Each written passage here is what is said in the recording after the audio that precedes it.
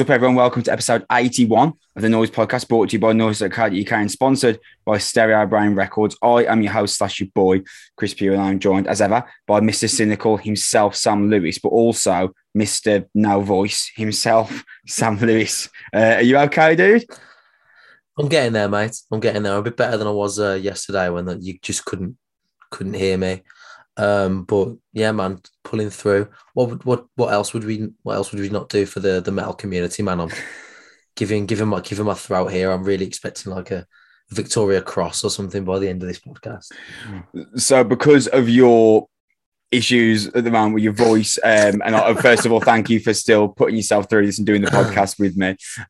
I'm going to do probably most of the heavy lifting in terms of speaking for the podcast, which might be the worst news for our listeners they could possibly hear. Obviously, I'll still come to you occasionally, but I don't want you to. I'm worried that within half an hour, it'll just be you speaking and we can barely hear. There's just nothing but rasps coming out of your mouth. Honestly, I don't know if the worst thing would be me losing my voice halfway through, or the worst thing is us doing it that way, and then someone comes to slide. I didn't really notice a difference. I don't know if that'd be a slight on me or you. Chris said loads of stuff and you just grunted cynically at various points. Well, I don't know. But you will, that's all. I don't know. Is that probably what's going on? Amazing. Dude, thank you for putting yourself through this, man, because it can't be easy. So I do appreciate it. We are a fortnightly rock and metal podcast sponsored by Stereo Brain Records. We're available on YouTube, Spotify, Apple Podcasts, basically wherever you get your podcast, we will be there. The best way to support us is by subscribing, liking, or following, depending on whichever service you are watching or listening to us on. Follow us on Twitter at Noise Podcast. Me and Sam both run that account and recently passed the very classic 666 mark for followers. That was a cool moment, and thank you to Metal Twitter for that. On this week's show, really not a lot going on in terms of news. There's only one piece of news that I really don't want to talk about that much, but I guess we can't ignore it because it really is in the metal zeitgeist quite strongly at the moment. More importantly and more excitingly than that, we are going to talk about Dying Wish's new record, Fragments of a Bitter Memory, and Wage War's Manic. As well as that, Chris Meets returns, and that is with Jim Hodge of the blackened grindcore band Mastiff. Their new record, Leave Me the Ashes of the Earth, is horrible, but also a banger. I spoke to him about that and what it's like living in Hull. Kind of ethics behind writing the band. Loads of cool stuff. So make sure you stick around at the end of the episode for that. We're going to get into the news, Sam. I didn't really want to speak about it. I didn't want to give it the credit of talking about it. I'm assuming you've seen the MGK, Corey Taylor, Matt Heafy kind of beef swirling through the metal Twitter sphere. I've seen the headlines, yes. Yeah. So I'll try and condense it into a nutshell because I do think it's all a bit silly. Around February time, I believe, Corey Taylor was on a podcast of which the name I have forgotten. He mentioned that he didn't like the way that rock was going and that he didn't like that there was an artist that failed in one genre and jumped over to rock. Obviously, that artist we could all infer was Machine Gun Kelly, who used to be a rapper, and now he is something, I want to say, an attempting pop punk musician. Machine Gun Kelly played at Riot Fest, of which I believe Slipknot were also playing. That's a festival in Chicago. Machine Gun Kelly made a slight at Slipknot. He said, I'm glad I'm not a 50-year-old wearing weird effing masks. Got quite a reaction from the crowd. The video went viral on Twitter. Corey Taylor responded saying that, showing some kind of email chain where he had been asked to do a piece on Machine Gun Kelly's album, to which Corey, in this email, had listened to the song and been like, this isn't going to be for me. I'm not going to add my voice to this. I wish him all the best. Machine Gun Kelly had responded to that, saying that Corey Taylor doesn't like him because he sent him the part and the part sucked and Machine Gun Kelly didn't want to use it. Then, recently, this weekend, Machine Gun Kelly played at a festival where Slipknot either were also playing. See, I'm kind of loose on the information because I haven't really looked into it because I find it all a bit silly and embarrassing. But regardless, Machine Gun Kelly played a show this weekend. Either Slipknot were also playing or it was a largely metal bill that featured Machine Gun Kelly. Regardless, there are videos of boos, middle fingers to him, And then there's also a clip of Machine Gun Kelly throwing a punch at a fan that tried to climb over the barrier. All of it silly. Matt Heafy weighed in on it and took the mick out of Machine Gun Kelly, calling him squirt, gun smelly, or something along those lines, which did make me laugh. But again, I just thought this is just a bit silly now. I guess there isn't really a lot I wanted. There's not really much we can back and forth about here. It's a bit handbags, isn't it, Sam? Yeah, I don't think anyone wins. Yeah. This. Well, everyone loses. The first dig that Machine Gun Kelly threw at Slipknot saying they're 50-year-olds in weird effing masks, he knew that was going to get a reaction. Of course he was. He knew that there would at least be 20 people in the crowd at least filming at that one point that would catch this, that would then find that interesting to post. And at first I thought, this is just Machine Gun Kelly doing a great way of self-promotion, because that video does the rounds on Twitter. Thousands of people are talking about it, and maybe out of those thousands, 100 people decide to listen to MGK's album out of that, and maybe 100 people like it, and then tell 100 and then 100 more people find out about it, etc. And I thought this is basically just a normal way of self-promotion, and that they say there's no such thing as bad press. But as this has started to move forward, and now he's receiving, I don't know the amount of boos, but there's definitely a video where he's being booed. He's receiving boos at festival shows. He's swinging punches at fans climbing over the barrier. Other artists from the metal sphere are weighing in. This is really, I just think that this is, apart from if you're like a child looking at this and it seems cool that this guy is winding up the metal sphere, I think this is all really looking bad, mostly for MGK. And he looks bad enough with that album that he released in 2019. But this is, I think, quite negative press, if such a thing exists. I think it's embarrassing all round, isn't it? I also don't really think that there's any point in Corey Taylor or Matt Heafy actually getting involved themselves. I need to justify this sort of thing with a response. This is a person who is trying quite desperately to break in to a community, has found that the community hasn't particularly welcomed him over the last 24 months because his material is garbage, and he's trying to just insult it. Now, if Corey Taylor lent his voice and he got rejected, or he wanted to be involved or whatever, he got sent in, said no, who cares? It's all incredibly petty, and MGK insulting Slipknot for wearing masks is incredibly ironic for somebody that posts lots of videos and images of themselves wearing clothes and portraying them sort of a way that's deliberately designed for the same kind of publicity that Slipknot once acquired in a rather more intimidating fashion in sort of the late 90s. Rolling Stone nailed it. MGK, a man who dyed his tongue black, insults Slipknot for wearing masks. Yeah, was their headline I saw the other day, and that kind of sums it up. Really, everyone's a hypocrite, but also to a lesser extent, the metal community can't take this holier than thou, we're better than you attitude towards MGK if they're also joining in and laughing at him on Twitter and that sort of stuff. I don't think that helps anybody. Frankly, it's all a bit silly.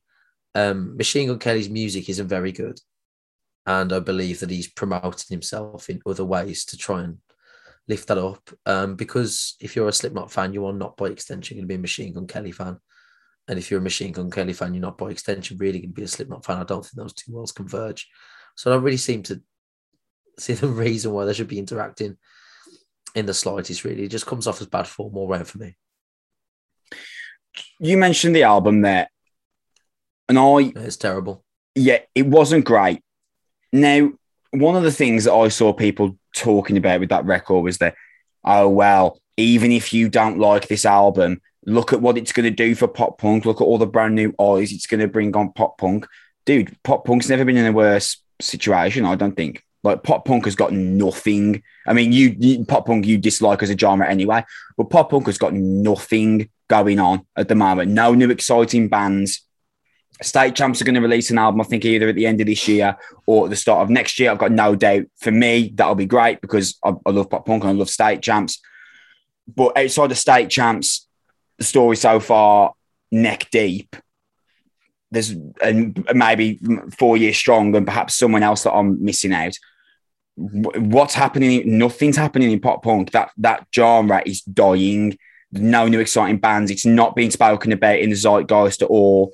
The genre is falling apart. Machine Gun Kelly's album did absolutely nothing for pop punk. It's a ridiculous argument to have begun with, because you're looking at a genre that has never attracted rap music fans, and then saying, look, why all these rap music fans start getting into pop punk because of this one person.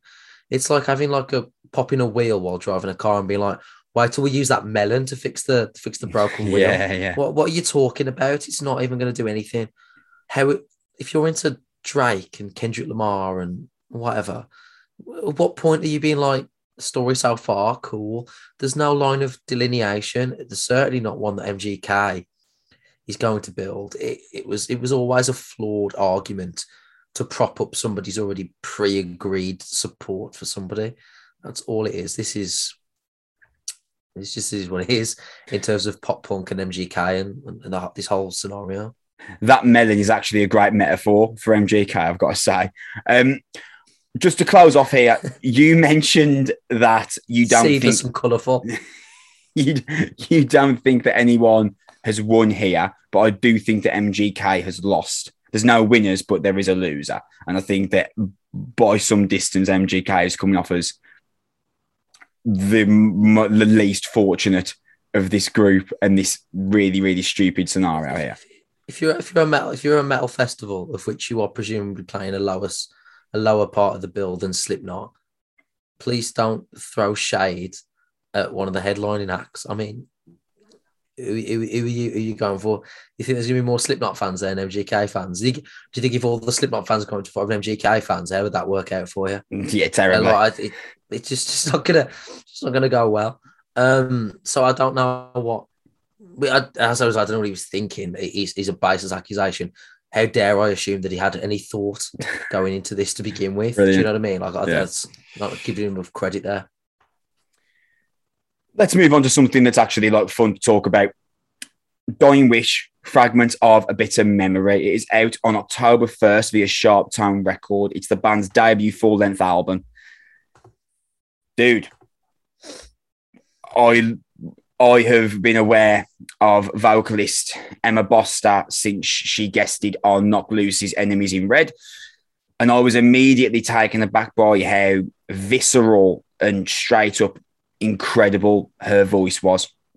And I want to say a year later, they were signed to Sharptone and they released Innate Thirst as a single. And I was immediately like in and really looking forward to this moment. I think actually I showed you Innate Thirst at one of our pre-drink sessions. I was like, dude, you got to listen to this song. I mean, the breakdown is going to blow you away.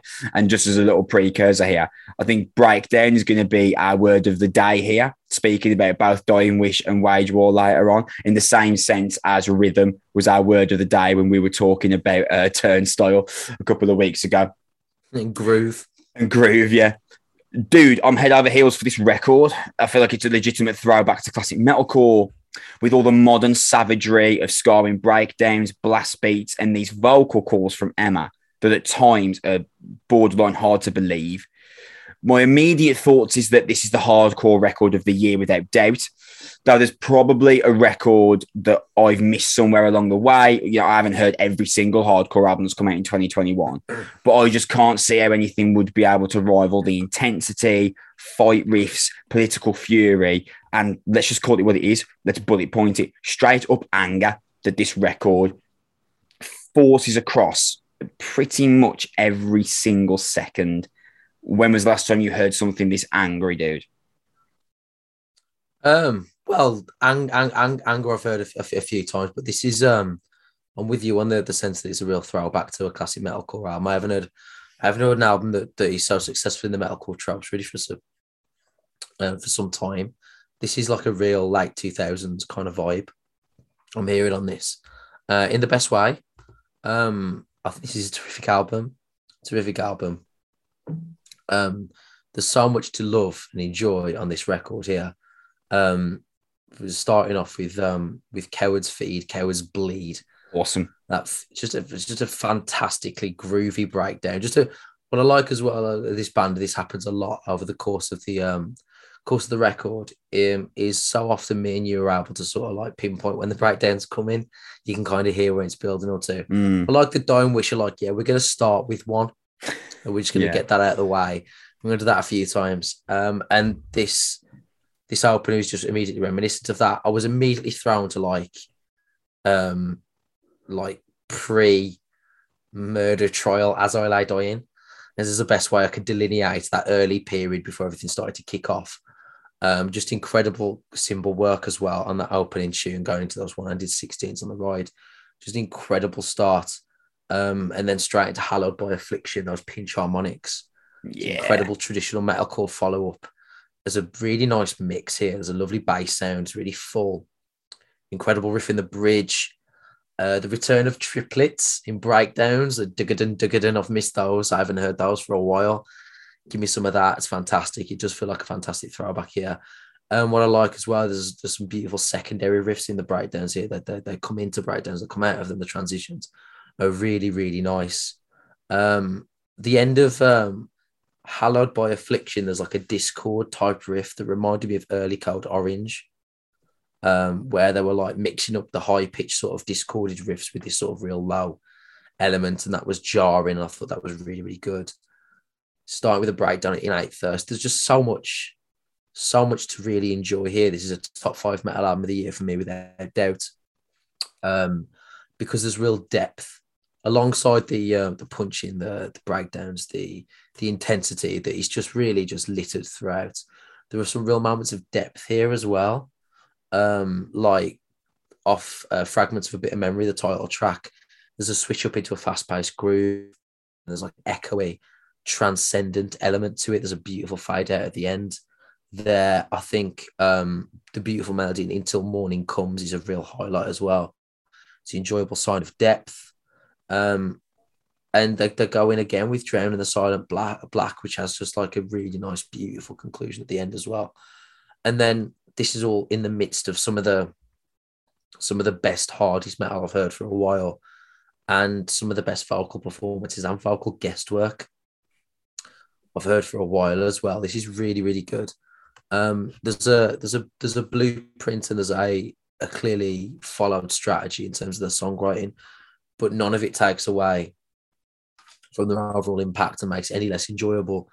It's just fantastic. It doesn't outstay its welcome. It's 10 to 12 songs of just really, really, really great metal. And this is very, very, very impressive. Just a correction for something I said earlier. Enemies in Red is the track on this album that Brian Garris from Knocked Loose adds his vocals to. Emma Boster added her vocals to A Serpent's Touch on a different shade of blue. Just got that mixed up there, so I apologise for that. But since I've mentioned Enemies in Red, mate, Brian Garris is so perfect for that track. I don't think it necessarily needed him to be a good song, but he takes that from a good track to one of the standouts for me. But the rasp on his vocal bark is just unmatched. Brian Garris is just an incredible cog in the wheel of hardcore. He's so vital to this fresh new movement that hardcore and metalcore is a kind of experiencing at the moment. Sorry, you were going to say something. No, I was going to say it was an interesting spot to put him in as well, because it was not your typical where you'd put him for a breakdown or something.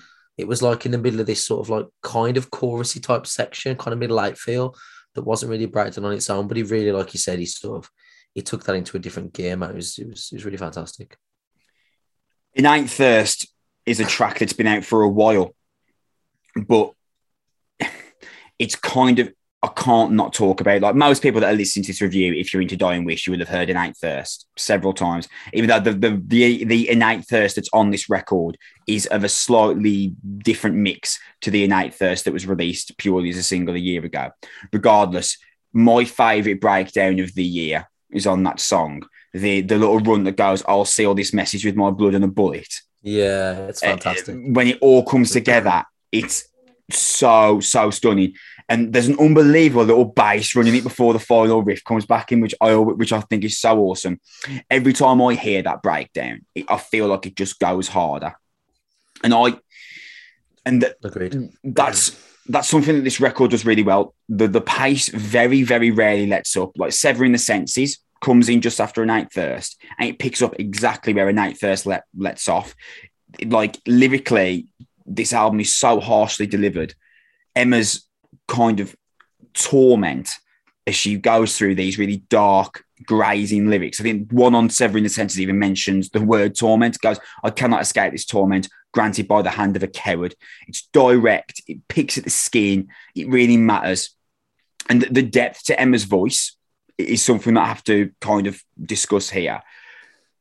Saw that she put a tweet out a couple of days ago saying, I know you're moaning about me singing a bit on the new record. I thought it'd be good.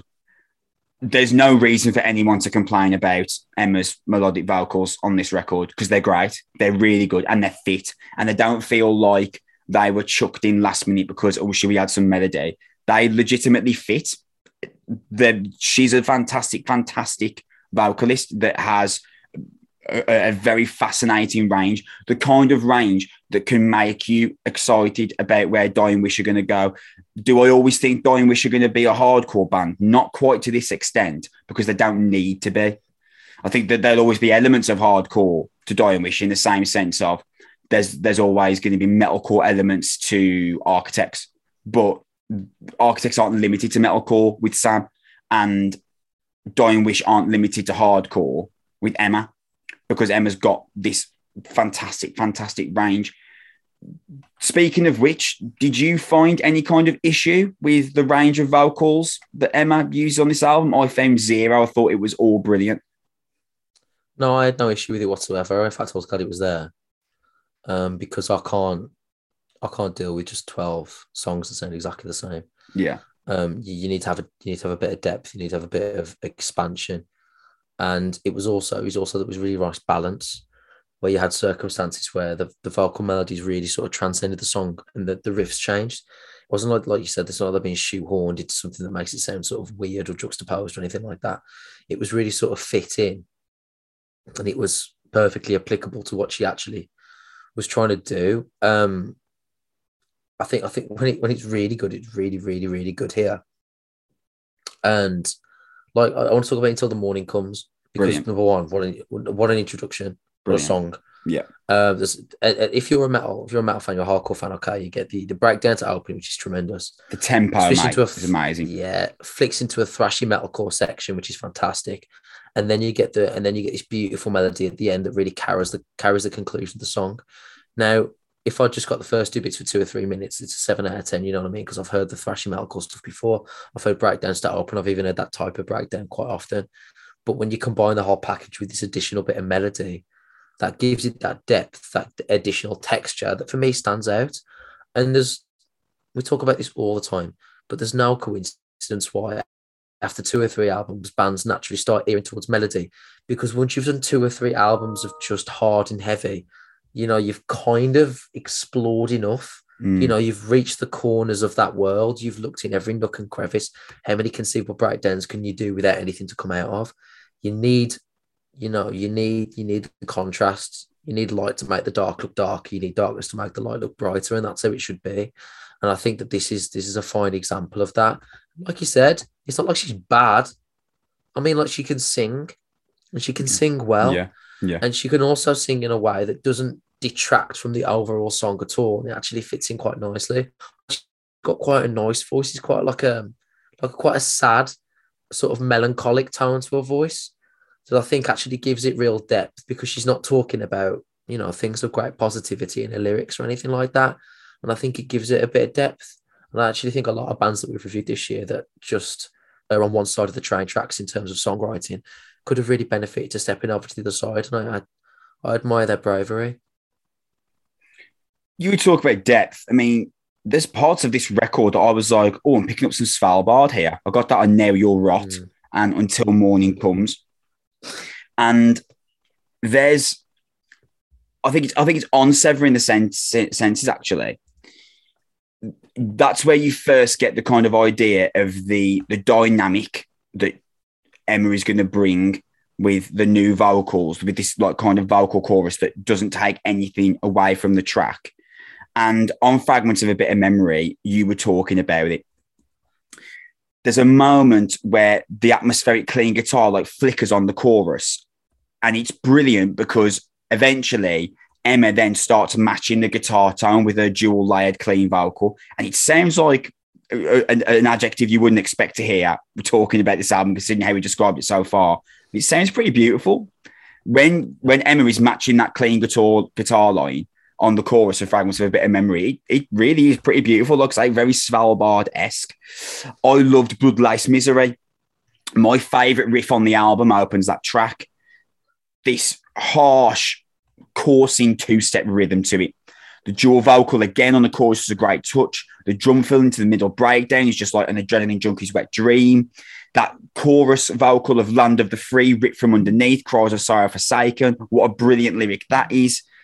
There's so much charge to this album, whether it's political charge, whether it's social charge, whether it's violent charge. Everything about this album is pumped, turned up to 11. It's this intensity-ridden 28, 30-minute blast, and Drowning in Silent Black, what a fitting note for the album to end on, because considering the verse is just as in your face as everything else on the record. But I think it might actually hold the best chorus on the entire album. And anyone that has an issue with Emma's singing voice on this record is just being difficult on purpose, I'm certain, because that the chorus on Drowning in the Silent Black, if you listen to that and you think that Emma's vocals, in terms of not being the wretched screams, are a problem, I'm certain that you're just being difficult on purpose for the sake of being difficult and trying to make yourself look like a kind of edgelord or something, because I just don't see how you could view it as a problem. It could be your least favourite thing that she does, but a problem, absolutely not. I think that this record is something that me and you will look back at, Sam, in the same vein that we look back on Alpha Wolf's A Quiet Place to Die. Maybe not to say that you would prefer this or think this is as good as, but in the way that we listened to A Quiet Place to Die and we tapped everyone that we knew on the shoulder that liked hardcore and was like, have you heard this album? One of them being our best friend, Leon. We're going to go to him on October 1st and this is out, and being like, chuck Dying Wish on in your car. You're going to love it. It's going to be your thing. You're going to want to listen to every song. It's going to be your go-to album in the gym. I think that's what this record is going to be. Me and you will go around and tap everyone on the shoulder. We now listen to hardcore and be like, have you heard this? You should hear this. If you like hardcore, this will be your favourite album of the year. I think this is a fantastic, savage, brilliant, heart-stomping kick to the face of just blasting anger. It's an amazing record. So in love. This album will beat the shit out of you. You'll love it. Chris Pugh. Yep. Nothing but bruises, cuts, and broken bones after listening to this. Amazing. Love it. I'm in. Before my interview with Jim Hodge of Mastiff comes in, Sam, let us finish with Wage War's Manic. It is out on October 1st via Fearless Records. It's the band's fourth album and the follow-up to 2019's Pressure. We have mentioned this a few times on the podcast before, Sam, but let's just do it again, just in case this is someone's first ever time of listening to us. I want to say 4 years ago, me and you, big Wage War fans, thought that I believe the record was called Deadweight. They released in 2017. Me and you, Welling. I was Welling previously because Blueprints is a great metalcore, a great modern metalcore record, at least. Then we saw them support While She Sleeps. And we left and were like, they're going to be massive. That was the first time that we'd seen them. And we were really convinced, because regardless of what you think of Wage War's musical progression, they're one of the best bands I've seen live in terms of recreation of their sound. They sound fantastic live. They're fantastic live. And then, Sam, they released Pressure in 2019. And the tempo did seem to be very, very much halted. Not removed from the train tracks completely, but very, very much halted. Now, I think band evolution is always important, and we discuss on this podcast at great lengths how important that evolution is. But equally, Sam, and I think this gets lost in the conversation sometimes, I think the timing of the attempt at evolution is just as important as the evolution itself. Would you agree? I think that's a fair comment. So just for me to go a little bit further on that. if we look at Parkway Drive, Architects, and Bring Me the Horizon for a moment, because those are the three bands that evolved out of, let's call it metalcore, and became something bigger, and it didn't lose anything. It was just a different form of them, but equally as great as what we've heard before in some areas. Not all, but in some areas. So let's look at Parkway Drive. They timed their evolution perfectly. It was clear after listening to Atlas that they had taken their form of metalcore as far as they could. I think the same could be said for Bring Me the Horizon when they did There Is a Hell. I know that Sempiternal, some people would call that a metalcore record. I personally think that's a metal record. And Architects with Holy Hell, we've discussed Holy Hell before. There was nowhere further for them to go. I genuinely believe that is the closest metalcore will get to a perfect album and has done real great things for their career. But in Wage War's case, Sam, I feel like they tried to evolve too soon with Pressure, because that's not a bad album. It's actually quite solid. But I feel that Wage War had another blueprints in them. There was still more for them to give that blueprint that they had previously laid down for themselves. In retrospect, would you agree? Yeah, I can understand that. I can understand that line of thinking. I do think they moved a little bit early. They probably could have perfected what they were doing.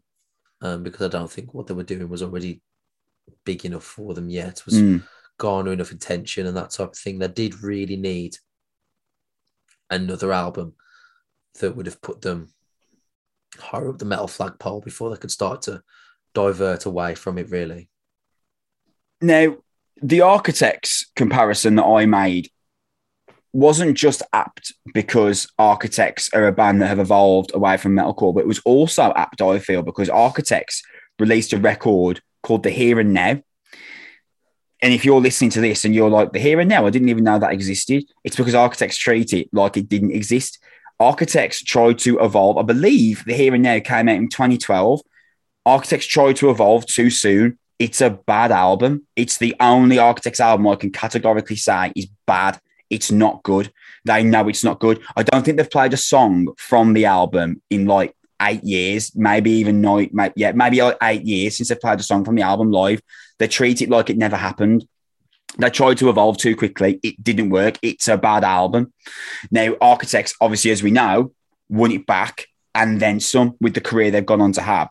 But it's just an example that a return to form in consistent measures can do you some big favours. Now, what I'm going to ask you now, Sam, I'm fairly confident you're going to say this is a return to form,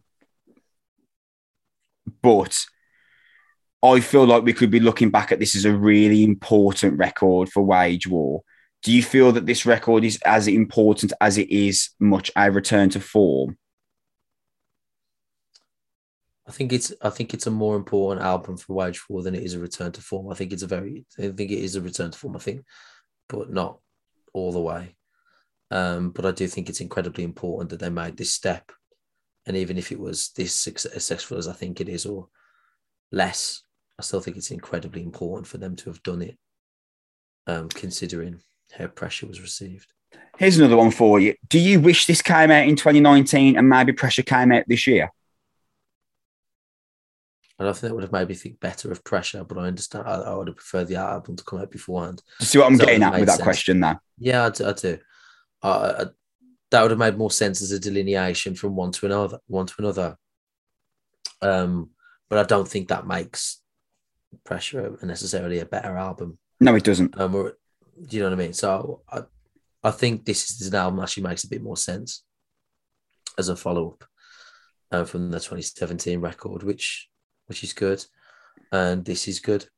It is good. This is pretty great, Sam. This furthers Wage War's ability to write a sick hook and breakdown within the confines of modern metalcore.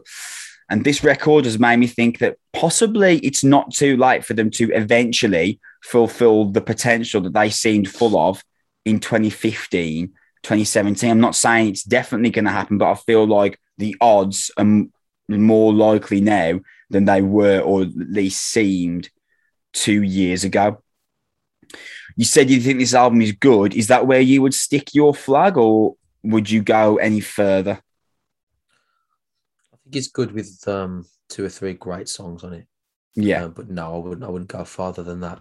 I think Wage War have correctly looked at themselves and realised that their peers should be counterparts and the Ghost Inside rather than A Day to Remember. I think that's where they've correctly realised that their strengths lie. Ironically, after me saying that I think this is a good album that is in parts actually great, I do feel like the worst song Wage War have ever written is on this album. Which one do you think I'm going to go for? Is it The Last Goodbye, Chris? Never Said Goodbye. It's not Never Said Goodbye. It's the title track. I think it's the worst song they've ever written. I find the kind of hip hop bass loose so jarring. I was thinking of that, but I also thought it was strange. The verse was so odd, but it was actually rescued a little bit by the heavier chorus that came after. The heavy chorus is awesome. You are right, but I'm so put off by the verse. I can't be won back over. What is happening on that verse? Hey, you know what? Yeah. Take these chances. Take these chances. You know, I respect that. That doesn't work, and I can't believe no one turned up and was like, "Listen, man, let's not do this. This isn't working." I don't think. I just can't, and it's the title track of the album as well. I just can't see. I can't see that song winning because it's the title track of the album. I can't help but escape the feeling, Sam, that they're going to play that live often, and the riff that comes back in eventually does go hard and the breakdown's cool. Who's that for? But those verses, what is happening? What's happening on those? Who is that for? I agree with you. The verse is just nonsensical. It's ridiculous. I can't believe that. I kind of respect it, I guess, as a differentiation away from what they were doing, because, like I said, there are some great songs on here. I think Relapse is really good. Yeah. I think High Horse is really good. Yeah. I think Circle the Drain is perfectly okay. And I want to just a separate few minutes to talk about Death Roll later on its own. Yes, let's do that.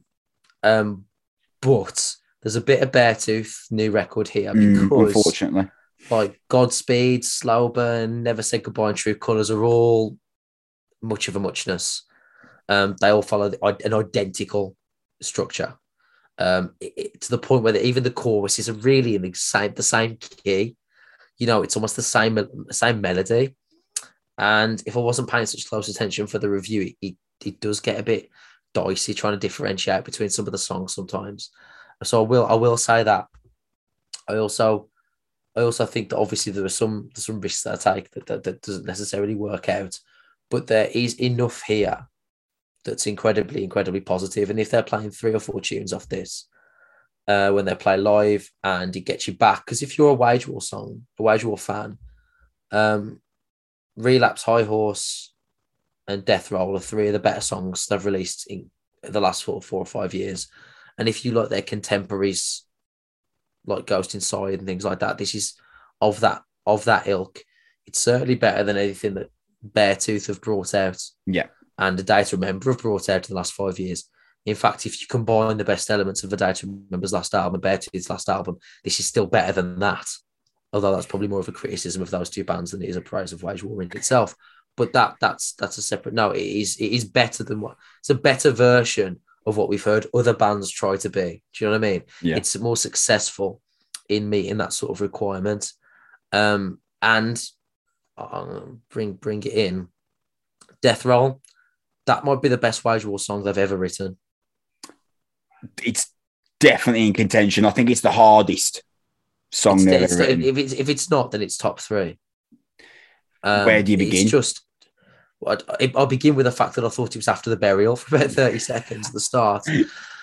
And pinch harmonics, mate. I did not see a pinch harmonic turning up in this album. If you'd have told me there was pinch harmonics in this album before we received it, I'd have thought you were lying. I thought you were going to be miles off.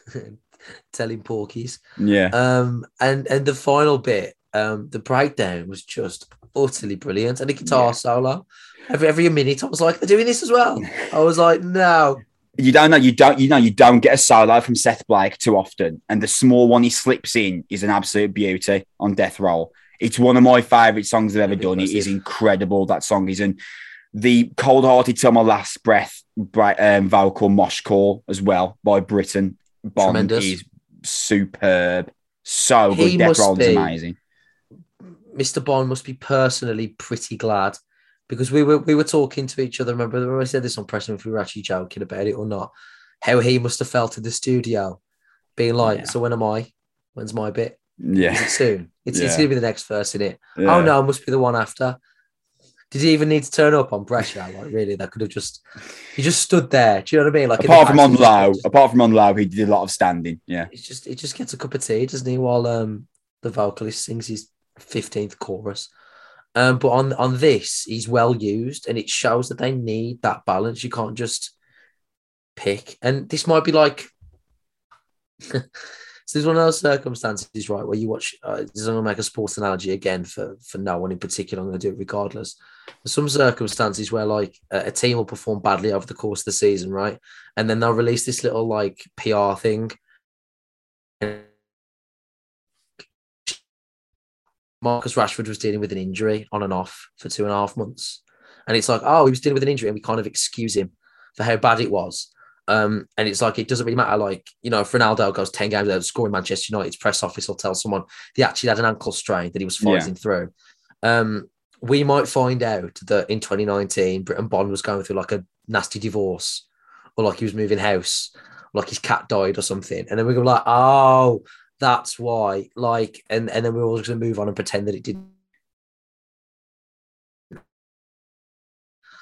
That's what I feel like is coming for this sort of wage war period, because now they've got him back, they just feel like a complete band again. And I think that's really, really good for them. I also think this opens them back up as a genuinely intense live performer. Once again, having that balance, I think is really, really good. I want to ask you a question. How much of your enjoyment of this record is because of pleasant surprise and your expectations were lowered? That's a good question. Thanks. Okay, that is good. I want to say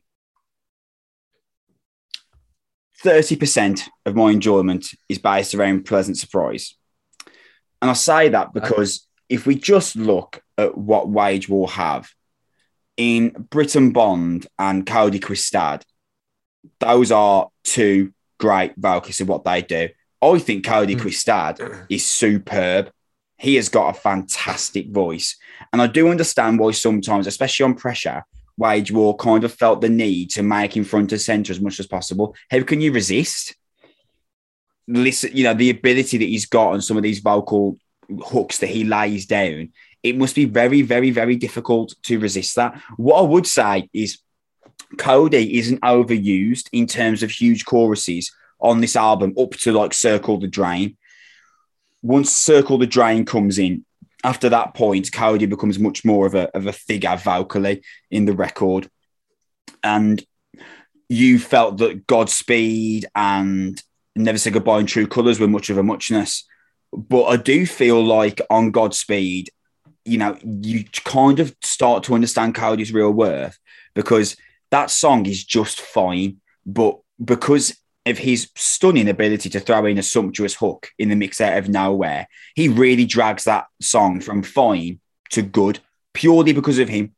Because other than his section, that song is just decent. Like it's just an album track, some riffs they had lying around with some vocals that they thought of quickly just to add in, just to make the album 3.5 minutes longer. But he actually makes the song good. Death Roll we've spoken about. That's one of my favourite Wage War songs I've ever done. It's I think it's the hardest song they've ever written. It is an absolute barnstormer. But when it gets to like the real larger aspects of the record, I think we're looking here, Sam, at a band that if they time it right, they could be something bigger. You know, when we got the liner notes for the album, I saw hard rock band Wage War, and immediately I was worried. I thought, they're calling them a hard rock band even in the liner notes, and I don't think they're ready. I don't think they were ready to be a hard rock band on pressure. They needed another metalcore album, and I think that this is interesting. Would you take this over Blueprints from Dead Weight in 2017? Because Blueprints is Wage War's best album. I think that we both agree on that. I'm not sure how much you remember of Dead Weight, but would you take this over Dead Weight? I'm assuming you'd automatically take it over Pressure, But how about Deadweight? Deadweight's the one that got Stitch on, in case you forgot. Yeah, I think I'll take Deadweight. Is it close? It's a little bit harder, a little bit rawer. Yeah, close. It's relatively close. I think Deadweight's maybe, but from my memory, I haven't listened to it for a while. From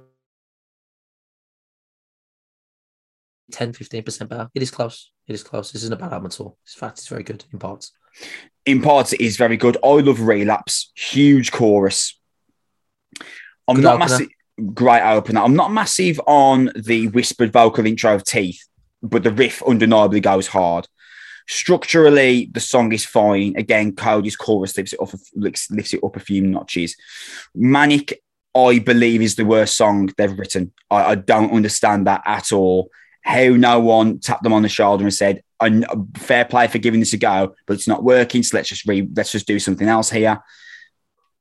And I think that Seth Blake, the lead guitarist, has some amazing moments on this album. He comes out with a sliding riff on High Horse that breaks out of the chorus, which is an absolute stunner. And there are even the album tracks here that don't do much, at least do something. And I think that's where Pressure really got kind of lost points, because there's some great songs on Pressure. Me Against Myself is a great song. Low is a great song. But there are moments on the album which feel like nothing. But at least on every song here, there is something to dig your teeth into. And I also liked how the album finished on If Tomorrow Never Comes and Not Never Said Goodbye. Because listening to those songs, you think, oh, they'll finish on the acoustic, sing-along. But actually, If Tomorrow Never Comes, you get hit with another metalcore banger. It goes hard. It's got an awesome breakdown in the second verse that Britton Bond leads the mosh call for. This kind of climactic end where Cody's vocals are over the top of Britton's with these huge synth outros. It's really a fantastic end. If Tomorrow Never Comes, it's interesting to hear Wage War manipulate the sound in that way, not something that I've really heard them do much of before. And I think that you said to me how much of this album was surprise. That 30%, yes, but I feel like now we're back in a position where Wage War they don't have to be a band that we're happy to just see existing and just doing decent records. I think now with this, any fans that were previously turned off purely because of Pressure, I feel like they may get hooked back on by this album, and they can just consider Pressure a fine, jerk in the road moment that they've moved past. I think this puts Wage War's momentum back on the train tracks. Son. Yeah, I completely agree, mate. I completely agree. I think it can be a really good moment for them. I think it's one of those that maybe the next album could be really, really good if they settle on an area that they're comfortable with. And I think they've refound the blueprint that could be successful for them, because there were some really great moments on this, and clearly there's been a bit of self-reflection in terms of the songwriting process. And I think that's going to pay dividends down the road. That is where we are going to leave off episode 81 of the Noise Podcast, just before my interview with Jim Hodge of Mastiff comes in. Thank you so much for listening. We are going to be back in maybe, let's have a look here. Let me just set the dates. I'm expecting / hoping the Trivium new record will turn up for us. So, depending on that, if we get the new Trivium record early, we will be back next week. If not, we will be back on the usual fortnight schedule. Regardless, give us a subscription, a like or follow, depending on whichever service you are using. Follow us at Noise Podcast. Me and Sam both run that Twitter account. For now, my interview with Jim Hodge from Mastiff comes up right now. Don't go anywhere. Me and Sam are going to get back in hopefully a week's time, depending on when we get Trivium album. If not, we'll be back in 2 weeks as usual. Love you very much. Thank you for listening to the show. We'll see you soon. Bye. So now joined by Jim Hodge, vocalist in Mastiff. Mate, on a Sunday evening, thank you for your time, man. How are you? I'm all right. No problem at all, bud. Mate, you've just told me you're off to see Black Tongue, which is awesome because I'm seeing Black Tongue next Sunday. So I am not going to keep you around waiting, mate. We're going to get right into the interview here. No problem. I think great art makes you feel something right. And in regards to Mastiff, do you think it's not easy, but maybe easier for you to get an emotional result out of your fan base or listeners because you're retelling personal experiences?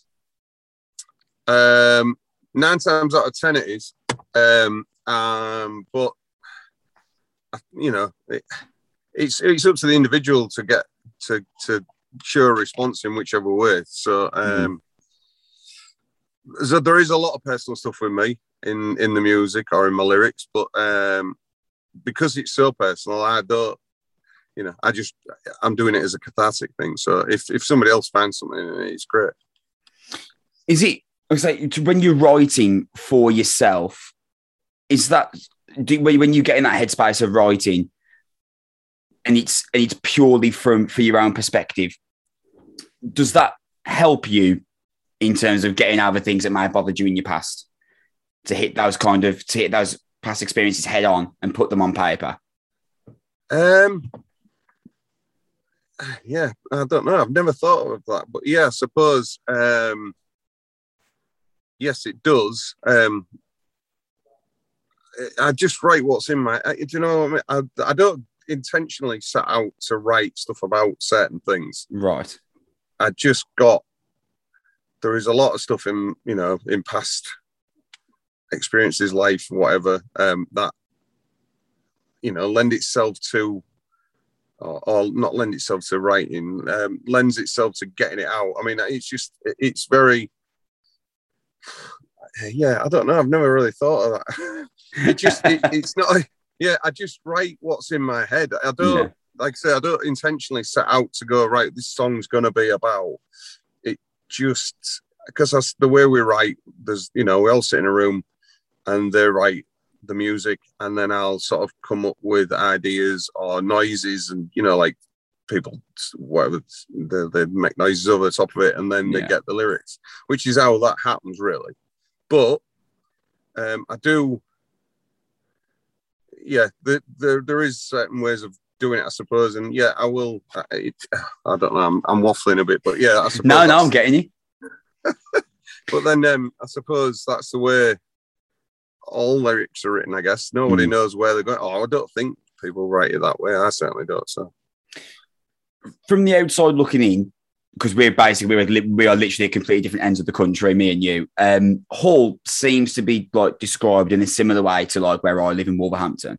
Like there's potential in the city, but we're kind of just like forgotten about and ignored. And the powers that be kind of just hope we just get on with it. And if that is the case for Hull, do you think that really there's no more ideal place for Mastiff to be birthed from, considering the darkness of Mastiff's music? Really, is there anywhere better that you could have come from than Hull? You know, we do say we're a miserable band from a miserable city, and it does. I don't know. I think I've said it in another interview a few weeks ago that wherever you're from, there is, and you've just said like Wolverhampton, you live in. I don't want to say dump, but you live in wherever you live, and there's you know, generally musicians are, you know, living in very expensive houses, and we're all coming from sort of a shit tip, and you want to just sort of empty ourselves on whatever, get things out of our chests and whatever. So I think wherever we'd have been from, you know, I don't think that the city, it wasn't really why we're the sound we are. We're just the sound we are because we're pissed off individual, and wherever we'd have been from, I think we'd have made this row. So, I mean, in terms of like the city situation in Hull, so I've never been up like the north, really further than Manchester. But for the north, is it like Wolverhampton, like I've said, like kind of just like forgotten about and like not very well funded and hoping everyone just kind of gets on with it? Is that an accurate portrayal? Yes, definitely. I mean, we had the City of Culture, 4 years ago now. So it got a lot of funding then. And yeah, you know, everywhere gets funding. They are sort of doing Hull up at the moment, I suppose. Right, okay. They're putting a lot of money into an area of the city, trying to bring it up. But I don't know, the bits that are probably the worst broken parts of the city do get ignored by local governments, whatever. And they are expected to just get on with it, I think. So I think we are an ignored part, or an ignored part of the world of it, as on, as a big picture goes, I guess. That so for Wolverhampton, like I said, there are parts of Wolverhampton that are well funded, and just like there are parts of every city that are well funded. Yeah. But for the areas that are ignored, that snowball is just going to keep rolling down the hill, isn't it? And there's one particular area of Wolverhampton which is a really, really tough area, and it was a tough area when I was like 10, and I'm 28 now. Yeah. And like 18 years later, it's still a rough area. They're not doing anything about it. So I can't help but just like wonder, so, okay, they're going to leave this area to just rot, are they, for the rest of our existence on the earth? But that snowball's just going to keep rolling. And it's really annoying, isn't it? I find it like a real issue. Like, how are they not trying to make a difference? Do you know, I think the people who live, there's a rough area. I hate saying the rough, because it's not rough. It's just,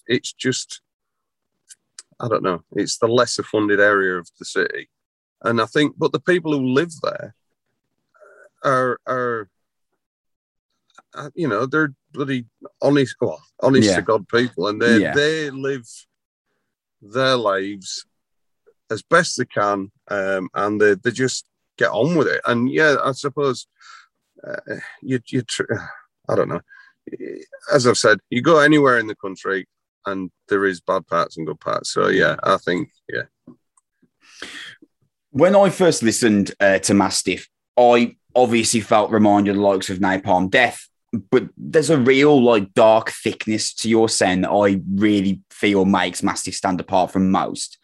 Would you say there has been one particular band or artist that's inspired you the most on the way to crafting your sound, or has it been totally organic? I won't say there's one artist. I mean, nowadays music's so easily available. Yeah. We're we're all a little bit longer in the tooth. We've been brought up with stuff like that, Napalm Death, what have you. I think it's more of a genre that's brought us up, which is like, your grindcore but then I don't know, not that we've altered our sound particularly, but the last album was maybe a bit more sludgy. This one's definitely a lot more grindy, faster. Your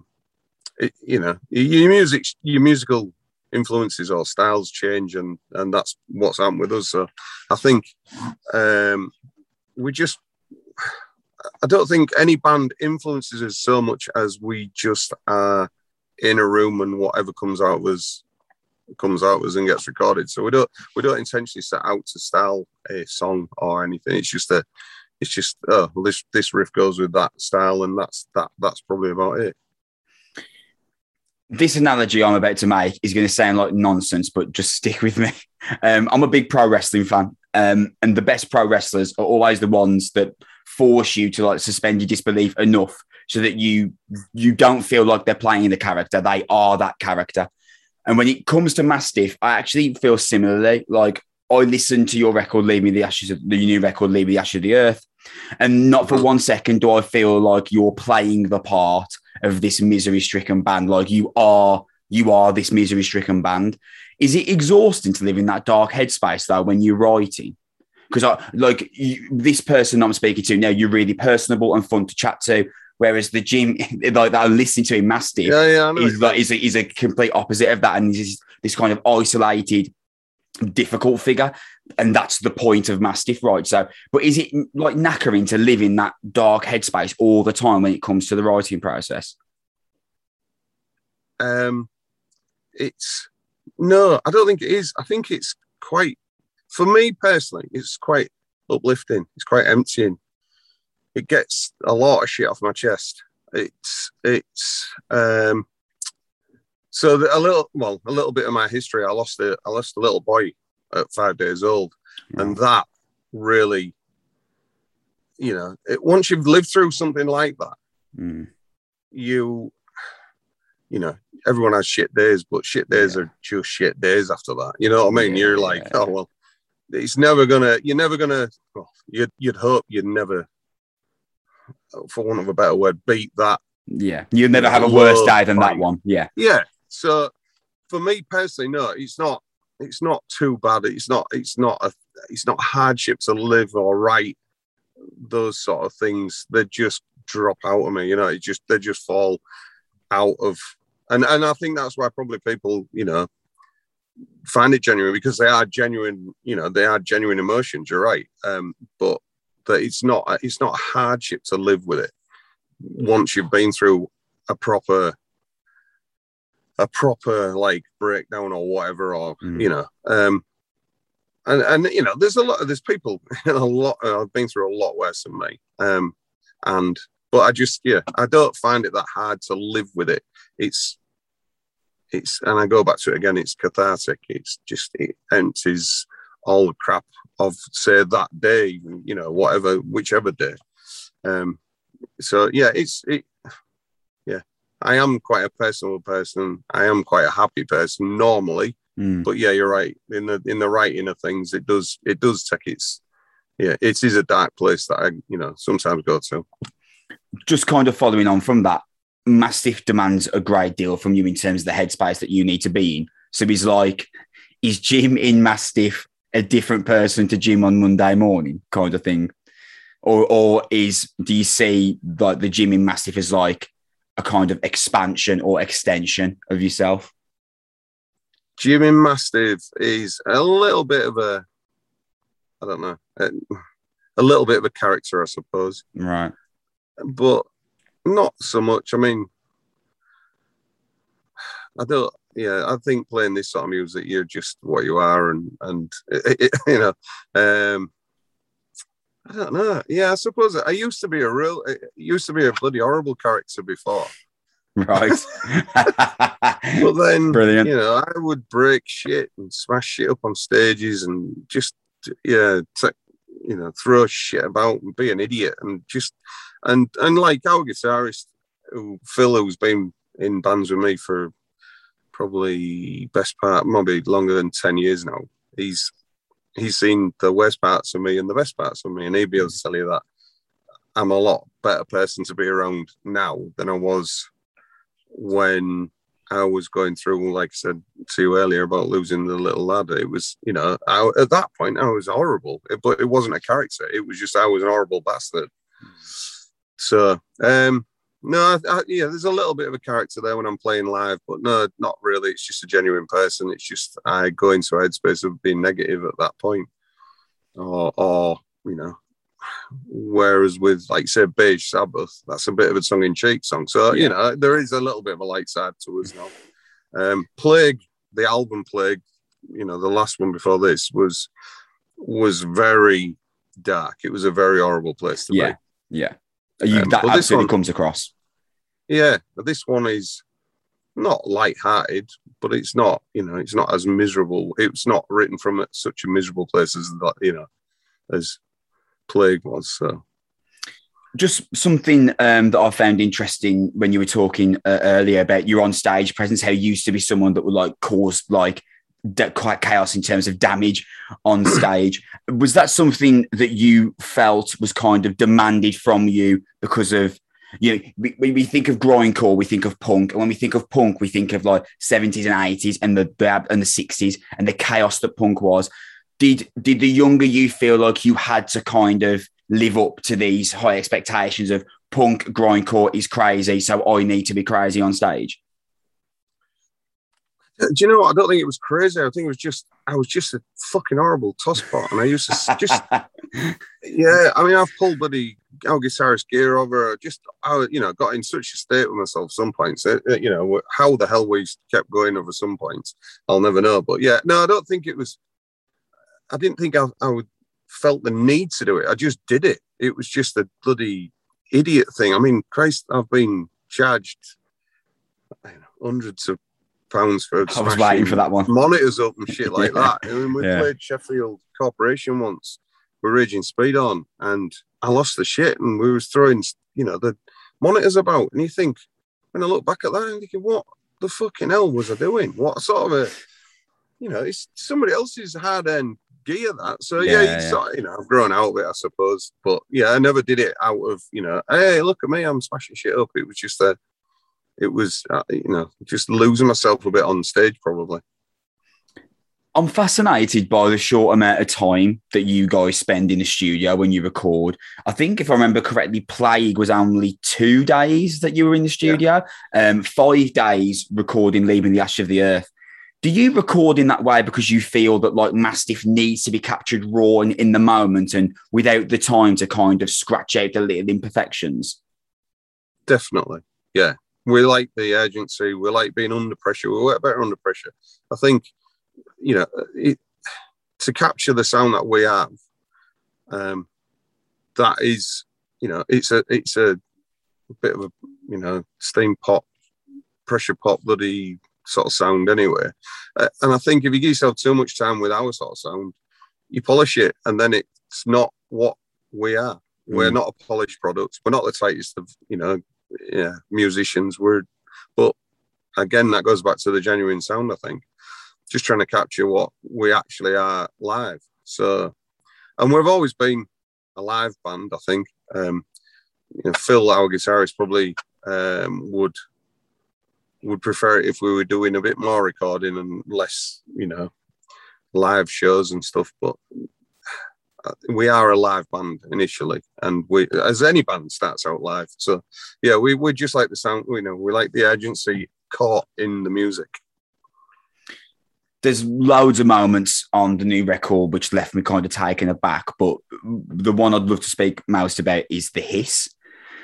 That kind of lo-fi production sound, the creeping vocals that sit halfway in the mix, it really is unlike most things I've ever heard.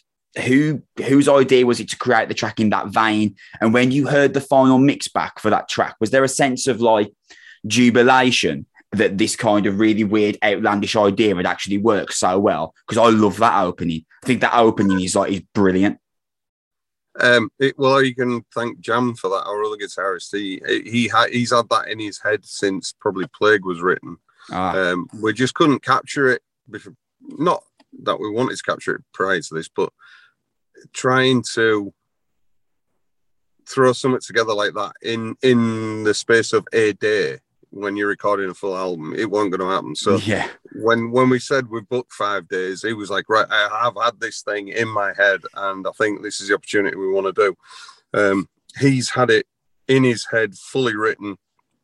He knew exactly what he wanted, exactly the sounds, everything. And then Joe Clayton, who, produced it, he threw a few little things in there, but there's a thing called the Nightmare Box, which was this horrible little weird amp that did quite a lot of noise on that. But then Dan, our bass player, he's a big noise, bands. He likes sort of not industrial stuff because it isn't, but he likes things like Sun and whatever you like that. Oh, okay. So it all came together with that. But like I said, James Jam, our guitarist, he had it in his head and he's had it written for probably a year, I would think. So, how do you know when you're ready to write again?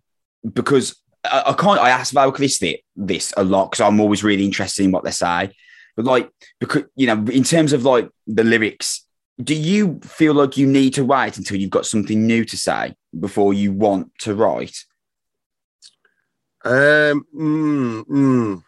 because I think I have to try and keep up with these the rest of the band, because they are very prolific writers.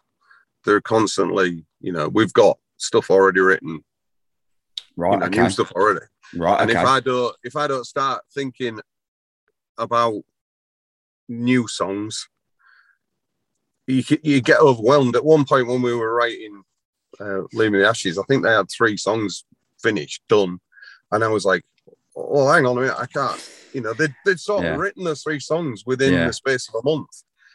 We only practice once a week, and it's like, well, hang on a minute, I have to catch up with what I am saying, and that goes back to what we said originally. That I let the song write itself, and the lyrics come out, and then you go, all right, this is going towards that idea in my head, or that theme or whatever, and then that writes itself. So I don't think I'm ever not ready to write. And I think, again, that goes back almost to the other part, that where the pressure, under pressure, we work better. And I think that's why I have to, you can only write lyrics so much under pressure. So you get a rough idea, and then you go, but I'm always writing. I've always got stuff, my phone's always out. Anything that I think is catchy, or not catchy, but anything that works lyrically wise, or a sound or whatever, it'll go on my phone. And so I'm always referring to stuff that I've, every day I'm writing some shit. 90% of it probably gets binned, but you can't, if you don't write down everything, it comes to the end of ready for the time to properly record, and you go, oh shit, I've got them out. So, well, it sounds like you can't afford to ever get writer's block, right? Because if the band write as often as we're talking, like you've already got stuff written for whatever comes next, it sounds like you can never afford to ever get writer's block, which you just said you work better under pressure, and that's a lot of pressure to constantly be under. But then I think, because I'm writing stuff constantly, I don't think, I do get writer's block. But then also, so Leave Me the Ashes, there's a couple of tracks on there that like Phil wrote lyrics to, or assisted, or whatever, so it is becoming, it's not quite as pressurizing for me, because everybody's got an input on everything.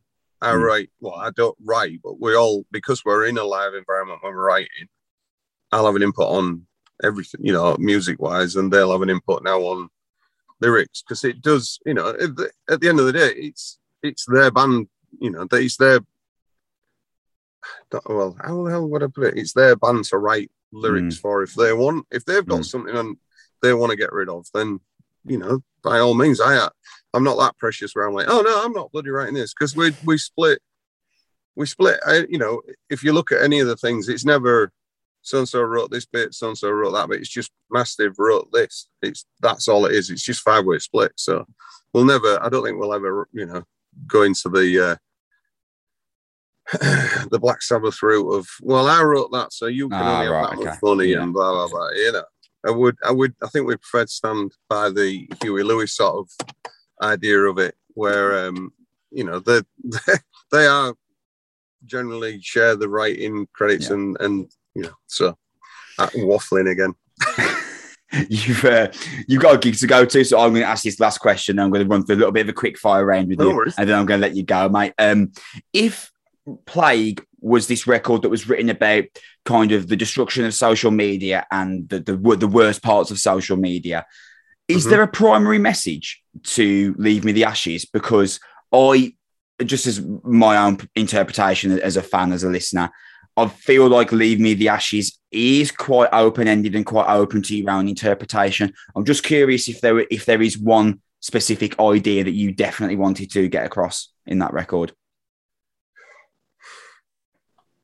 No, there isn't. There's nothing like, almost, Plague was almost a concept album. We've said this. So, no, I think this one is a lot more, like I said, Beige Sabbath. It's quite a tongue-in-cheek song, I suppose. As far as we go, no, I think it's you take away from this album what you want to take away. We're not a political band. There's a couple of political songs on there, but nothing that you couldn't then, if you want to read it one way, anyone can read a song. And I like that, like yourself, you get out of this what you want to get out of, because I know what I've put into it, and I wrote it, and these things that I've written about are personal still. But if you find something in it, then that's brilliant. I love that. I love that people get something out of something I've written about me or about a situation or whatever. So no, there's nothing like Plague. There's a few things on it, but no running theme particularly, unfortunately. No, I'm glad, because I as a fan listener, I couldn't find something that I thought, right, there's a general idea that I definitely think they're trying to get across. And I thought, am I just dumb listening? Am I missing something? So I'm kind of glad actually there was no one key theme that you were trying to get across. There's no one key theme on this one. No. Amazing. No, well, I've yet to say actually that Leaving the Ashes, this is a really, really great, amazing record. So you should be proud of yourself for what you've achieved there. And thank you. I am almost just sad to close off this interview. However, we've come to this part now. So what we do is at the end of every interview that I do, I've got 20 multiple choice questions that I ask you. You have to choose one out of the options. See how quickly you can answer these. They range from like choose between these two bands and whether you like Coronation Street or EastEnders, that kind of stuff. Okay. So when you're ready, mate, I will start running the clock and asking you the questions. Fire away. Let's go. Batman or Superman? Batman. Would you rather be too hot or too cold? Too cold. Coronation Street or EastEnders? Neither. Your favourite band? Pearl Jam. Awesome. The best time of the day? Morning. Early morning. Your favourite non-musical hobby? Fucking hell. They are hard. I make them hard on purpose. Oh, God. I don't know. Looking after my little girl. There you go. Awesome. Metallica or Maiden? Ooh, Metallica. Converge or Poison the Well? Poison the Well. Your favourite album of all time? God almighty. You're doing really well so far, so don't worry about the time. No, I don't know. Favorite album of all time is Master of Puppets. Awesome. The hardest Mastiff song to write for you personally? For me personally? Yeah. Oh, God. Black Death. The best live show you've ever seen? Oh, God. Black Tongue Tonight. the best live show you've ever played. God. Deftones. There you go. Deftones, actually. Awesome. I love that. What about the best show you've played? God.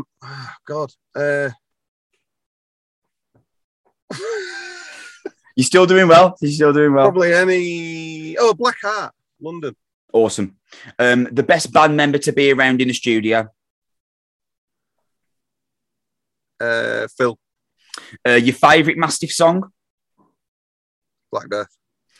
Your favourite film?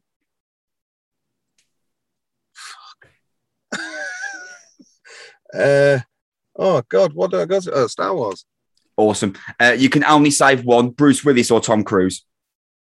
Tom Cruise. You can only save one, Sylvester Stallone or Arnie? Oh, fuck. That's a tough one. Arnie, I think. Tea or coffee? Coffee. AC/DC or Guns N' Roses? AC/DC. And finally, the best advice you could ever give someone? Don't be an horrible cunt. That's good. That's good advice. That is the best advice you could ever give someone. Jim, this has been a real pleasure for me, man. I love Leaving the Ashes. It's such a great record. This has been so cool. Thank you for your time, man. Enjoy Black Tongue tonight. I can't wait to see them next Sunday. And I hope that I do end up catching you guys in Manchester at the end of this month, man. Thank you. Yeah. Next month, sorry. Thank you so much, Jim. This is awesome. No problem. Thank you ever so much. Cheers, dude. Have a good one. Cheers, dude.